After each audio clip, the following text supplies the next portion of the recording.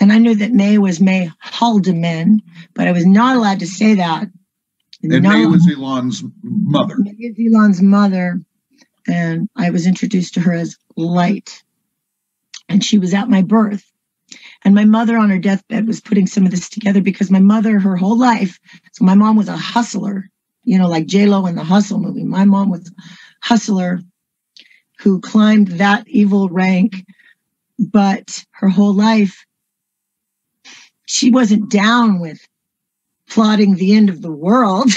She was bad, but that's where she drew the line. She said May Musk was at my birth very soon thereafter at the Kaiser Hospital in San Francisco, and May Musk named me Rosemary.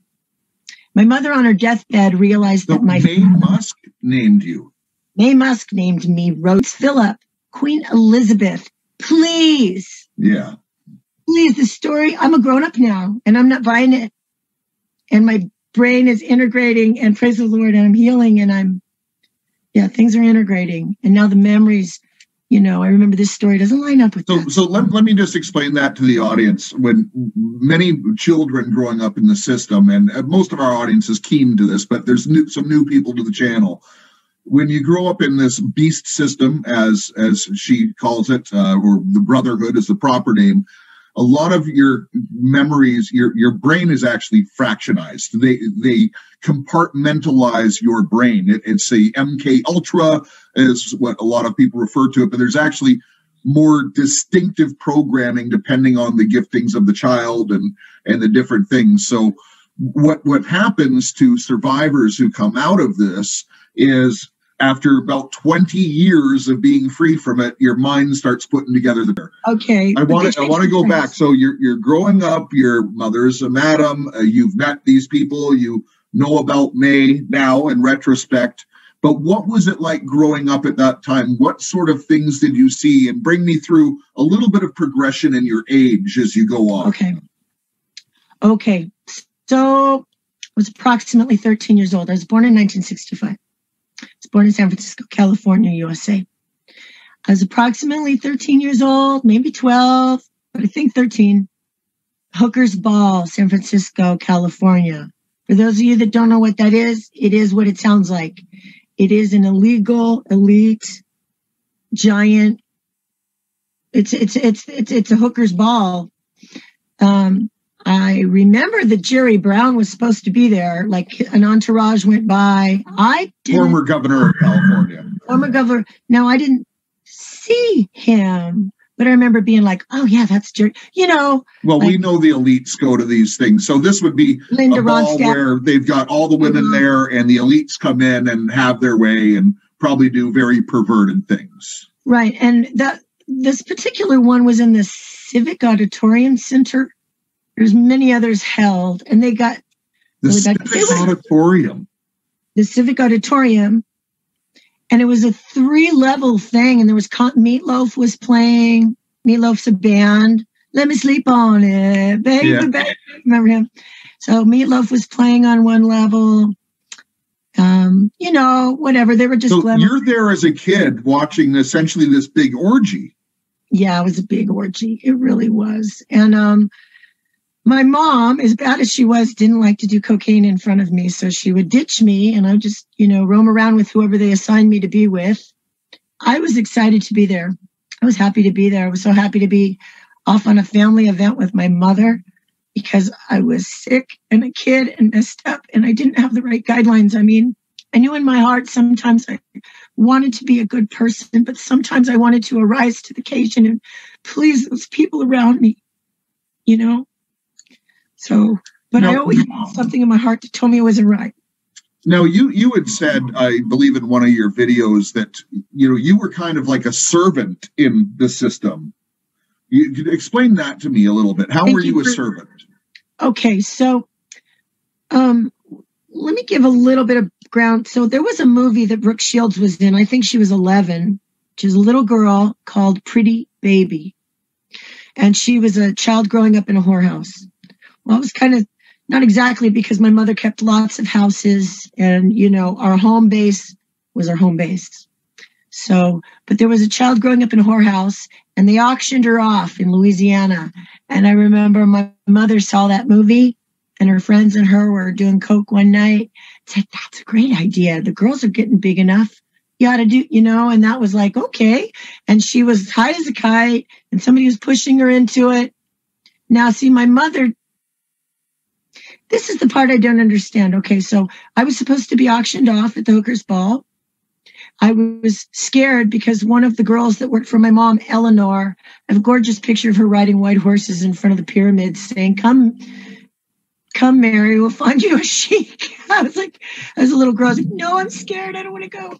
But I remember somebody saying I could get chopped up. Somebody said, no, Claire, don't, they might go to somebody and, those Muslim guys, they're really rough with girls. The Zodiac killer was out. He was chopping up girls. So let me just understand this for a second. So you're 13 years old. You're at this wonderful party, which you were looking forward to, but you were actually going to be auctioned off there. It's all the elites there. And this isn't that uncommon. And, I'm not going to make any presumptions, but considering the lifestyle your mom is leading, she probably didn't need a young teenager around to take care of. So auctioning off and getting the money, being someone who is pursuant of money, obviously having multiple houses, as you mentioned, really being a go-getter. So as a kid, being sold off, and you're not being sold off at a young age, you're at an aware age. Mm-hmm. So did you know before you went to the ball that you were going to be sold off, or did you find out when you got there? It fizzled out, and then it didn't happen. Okay. So I think my mother was being handled. And I can't remember who it was, but Thomas Richardson was in our lives, and he was, I guess, the handler. Is that a name anyone should know? How do I say? Tom was the recruiter, I believe, for the CIA, for the hookers. I knew when I was a little girl hearing talk that Tom's parents were Nazis smuggled out of Germany. I knew that he and everybody made fun of him, like he fell ass backwards into what he was doing. I think his parents were brought over here in Operation Paperclip. Okay. And Tom, like I was, but not a famous name. Okay, so let's just continue the story from where you were. Now, as a child, I want to get to the Elon stuff. Okay. Because that's the first video I saw of you, and you had known him as a child. And why don't you tell about that one particular experience that you made the documentary on your site about? All right, but let me just close something. Sure. It was supposed to be auctioned at the Hookers Ball, and then all of a sudden it didn't happen, and I just went to the party, and the next thing I know, there's an arrangement and a meeting, and May comes and talks to me at a table with some other very important people. Now, it was arranged. I go be with her, but yet she asked my permission. So she was made out to be my hero because all of a sudden now I'm not getting auctioned off to a creepy guy going to cut me up. Now I'm going to a nice white lady with a cute house. Get it? Now, you know what I mean? I felt safe. You actually went to her house then? Yes. Okay. But I didn't live with her. She was a neighbor? It's weird. They said everything was staged because I look back now and go, that doesn't make any sense. So my aunt, one of my real blood aunties, lost her butt in Europe. They went and blew all their money in Europe for a couple years and came back broke. Everybody was mad at them because they blew a lot of money. And all of a sudden she's friends with May Musk and gets a new house, a cute little house right across the street. Well, May didn't live there yet. To me, the thing is that they owned that. They built that street in 1940. Of course, this was all planned before I was born. So I looked at some of the records, the city records. Okay, I get sent over to my auntie's, a meeting with May Musk. Somebody says, will you watch our kids? Will you watch my friend's kid while we go on a prison visit? And I go, oh, your kids? Because there was this lady, Imelda. I go, oh, your kids? Because I thought I was going to watch everybody's kids together, a big pile, because sometimes people dumped all the children on me at one time. And that's how I ended up being a nanny. I play guitar and love them. So she said, no, this kid's special. He's coming from Africa. I thought he was going to be a little black retarded kid. Excuse me. But I was like, okay, a special little kid from Africa. Well, and this is in that time, those are, yes. Sorry, that's the language. We were so politically incorrect. Look, I grew up in Compton in the early 70s. So I can relate. So they asked me if I will. And then May comes, and it was a big deal. Living with a coked out mother, my hygiene wasn't great, and I had hookers hand-me-downs, okay? Even though we were rich as could be, you know what I mean? I was not cared for. I was hungry. It may have been a Playboy mansion, but there wasn't a door on the bathroom. So, who wants to go in there and take a shower? You know what I mean? So all of a sudden I was in a cute little place, and my aunt cleaned me up and got me some pretty clothes that weren't hooker hand-me-downs, Fredericks of Hollywood. Now it's normal, but it wasn't normal then to look like that. And and May met with me at the table. She said, and that's the first time I met Elon. And I'd like to tell you something that happened that day. I've never told anybody, okay? The first time I met Elon. So May and we met at the table, and she asked my permission, which I always think is part of them getting me in bondage, because I agreed. Even though I was a child, even though I was procured, I agreed. And they always ask me. Do they? She always did. And nobody in my life ever did. So that's different. I remember that. Coming to him. So the first time I met him, and then they sent me off to hang out with him. And he was in my aunt's house. So my aunt loses her butt. All of a sudden she gets this cute little house on Penny Lane. And, Napa's a pretty prestigious little place. And then I go off with the little boy and the women, and I call them, I can't tell you what I call them. Actually, there's a cuss word in it.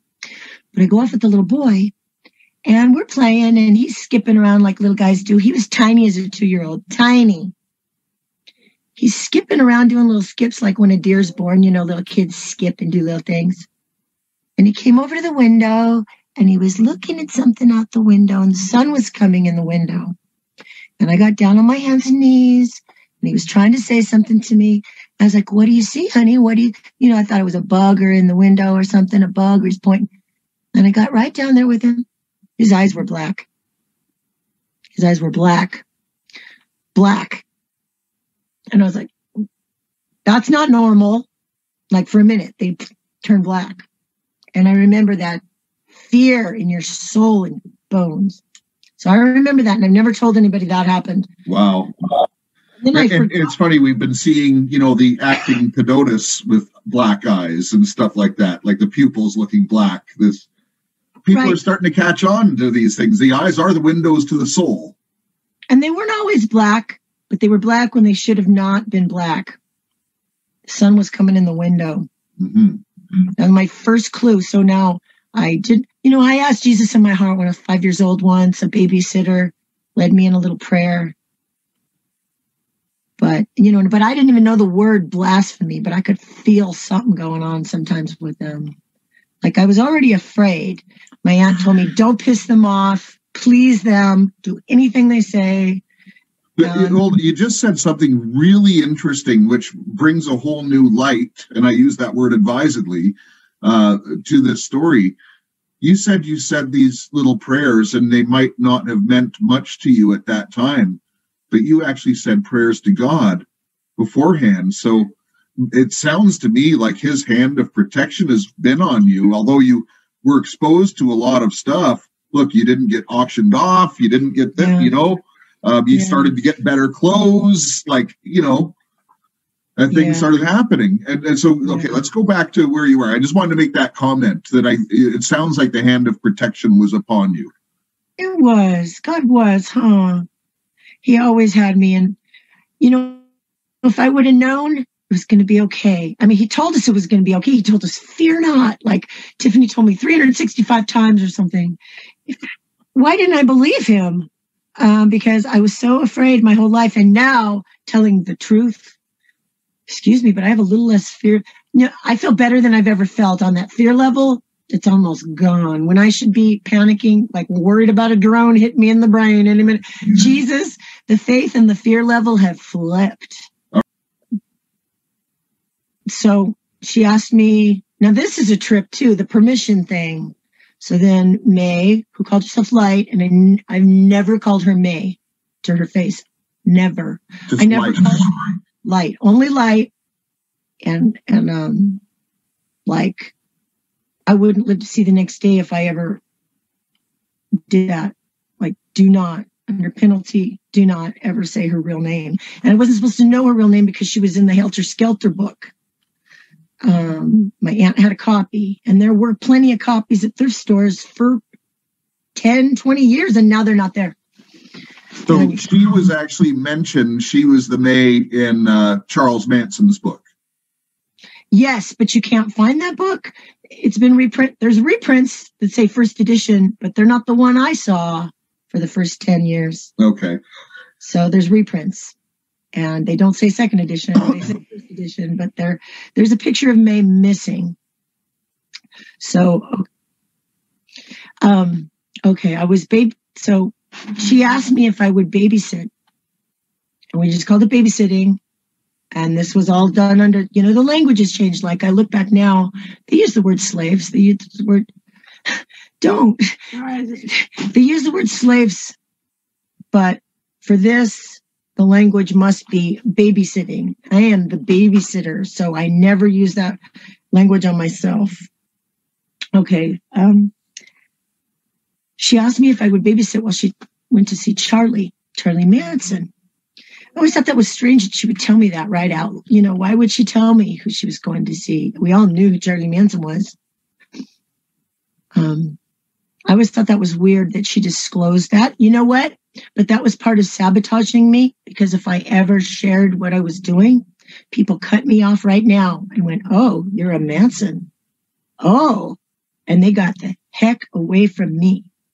Because there's something wrong sometimes. I get it. I'm socially awkward.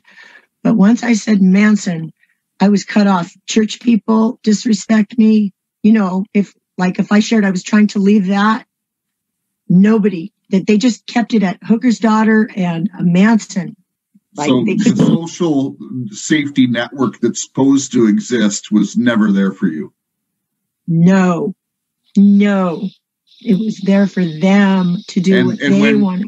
And just to be clear, when you were asked to babysit, it was because you were essentially a slave. Yes. Thank you. Yes. And those are the words everybody else used, but not me. And so, but I want to share those words that they have. That's very important, because you were a slave to the system at this point. Yes. So I was at my aunt's and happy to be there. Again, May Musk is my hero. And I'm watching this little boy, and I'm told things like he's the chosen one, whatever that means. And so I was babysitting him, and May was going to, I don't know, I watched him a few different times. She didn't do like a bunch of things at once. She'd do one thing at a time. She would go take van loads of televisions to the prisons. Oh no, the battery is low. See, she would take van loads of televisions to the prisons. And I said, why is she doing that? And they said, she's creating prisoner armies, which is not something I could ever fit in a sentence in my life. And I said, why is she doing that? And they said, she's buying future chaos, creating prisoner armies. And that seems to be playing out right now. Right. And the lady and the lady that's telling me all this, she is the grandmother of the Santeria, and she's the mother of the prisoner armies. And so now we're 3-4 generations. We're a few generations into those prisoners. They're having babies on the system. They're having they got the shot callers in the prison. They go out, they run the drugs. So I saw a Rogan show where he talked about the Charlie Manson CIA connection, and now I realize there's documentation. So this is panning out. Let's go back to that time when you were babysitting him and tell me what happened there. Okay, I got to get a battery. I was babysitting him, and May had a lot of ancient artifacts and stuff. He didn't have any normal toys. And he got into his mother's trunk. I always called it her African trunk because she told me she's from Africa. And there was these little rock statues in there, like little, action figures. And he would set him up in a certain way, like a little Stonehenge on his bed, and his room was dark. It's always dark in there. And even though his room faced the street, it was like blackout curtain on that side. So he couldn't see out, and I was the house almost across the street. And he set him up in a certain way. And when a little kid's sneaking and you still see that they're sneaking and they're trying to be sneaky and you think it's cute, you know what I mean? They're trying to hide something, but they keep a cookie. He's kind of being like that happy, but it was wicked. And he said, "Call me Moon." I said, "Moon, come play with my friends." He's all excited. And I knew something weird was going on in there. And there was wind and energy. And I peeked in the door. I was scared, man. I peeked in the door and something was wrong in there. And it was like there was something happening. I don't know the language to describe it, but like. And how old would he be at this point in time? By the record, he would be 7 or 8. But he was 7 or 8. 2-year-old, like a baby that just learned how to walk. So later I would wonder and doubt myself, is he one of his grandfather's lab experiments? Because I go, is he human? I asked my aunt. She's like, I don't know. Those Illuminati. Okay, he opened up something, a portal, a Stargate, whatever. But he was excited and he was jumping up and down. And so he was able to open up a Stargate in his room. Whatever you want to call it. It was a different dimension. Yeah, a portal. Well, portal would be the actual name. And I've been so embarrassed to say it out loud that everybody would laugh at me or lock me up. I only told my aunt. So tell me what happened. Something's not right. Something's scary in that room. Describe what you see and what happens. I went to the edge of the doorway and I peeked in there, and I was afraid just to peek. And there was something happening in there, like a sci-fi movie. And there was something, he set him up like a little Stonehenge on his bed. And he was tiny, like I told you, so tiny. And he was jumping up and down and he was saying, "Moon, come play with my friends." Okay. That right there says he knew exactly what he was doing. It wasn't like he accidentally opened a portal and didn't know what he had friends. So I peeked in there and I was so scared. I'm embarrassed to tell this. It's so ridiculously weird. And he was being lifted and he was starting to go. He was being lifted and he was being lifted and was being sucked in. I know this sounds ridiculous, but my aunt told me don't let nothing happen to that effing little kid. And normally I would never let anything happen to a child that was watching. I would run between them and a pit bull. And I said, but the way she said it, I said, "Why?" And she goes, "He's going to rule the world someday." And I'm like, "What? Him? What do you mean? Why?" And she said, "Don't you know nothing? They're the Illuminati." She would always do that to me. But she'd say, "Don't let nothing happen to him. He's going to rule the world someday." And I was like, that kid? So I grabbed his little arm and I got sucked in. I got sucked into, it's like we went up and then we went down. And it was dark in there, but it was glowing. And I can only tell you that when I remember my peripheral vision because I was afraid to look at it, because when you're a little kid and you look at the cartoons and there's a bad boogeyman in the Scooby-Doo and you see its glowing eyes, it's like, don't look at his eyes, he'll get you. And I remember that whole, oh, if you don't look at their eyes, they can't get you.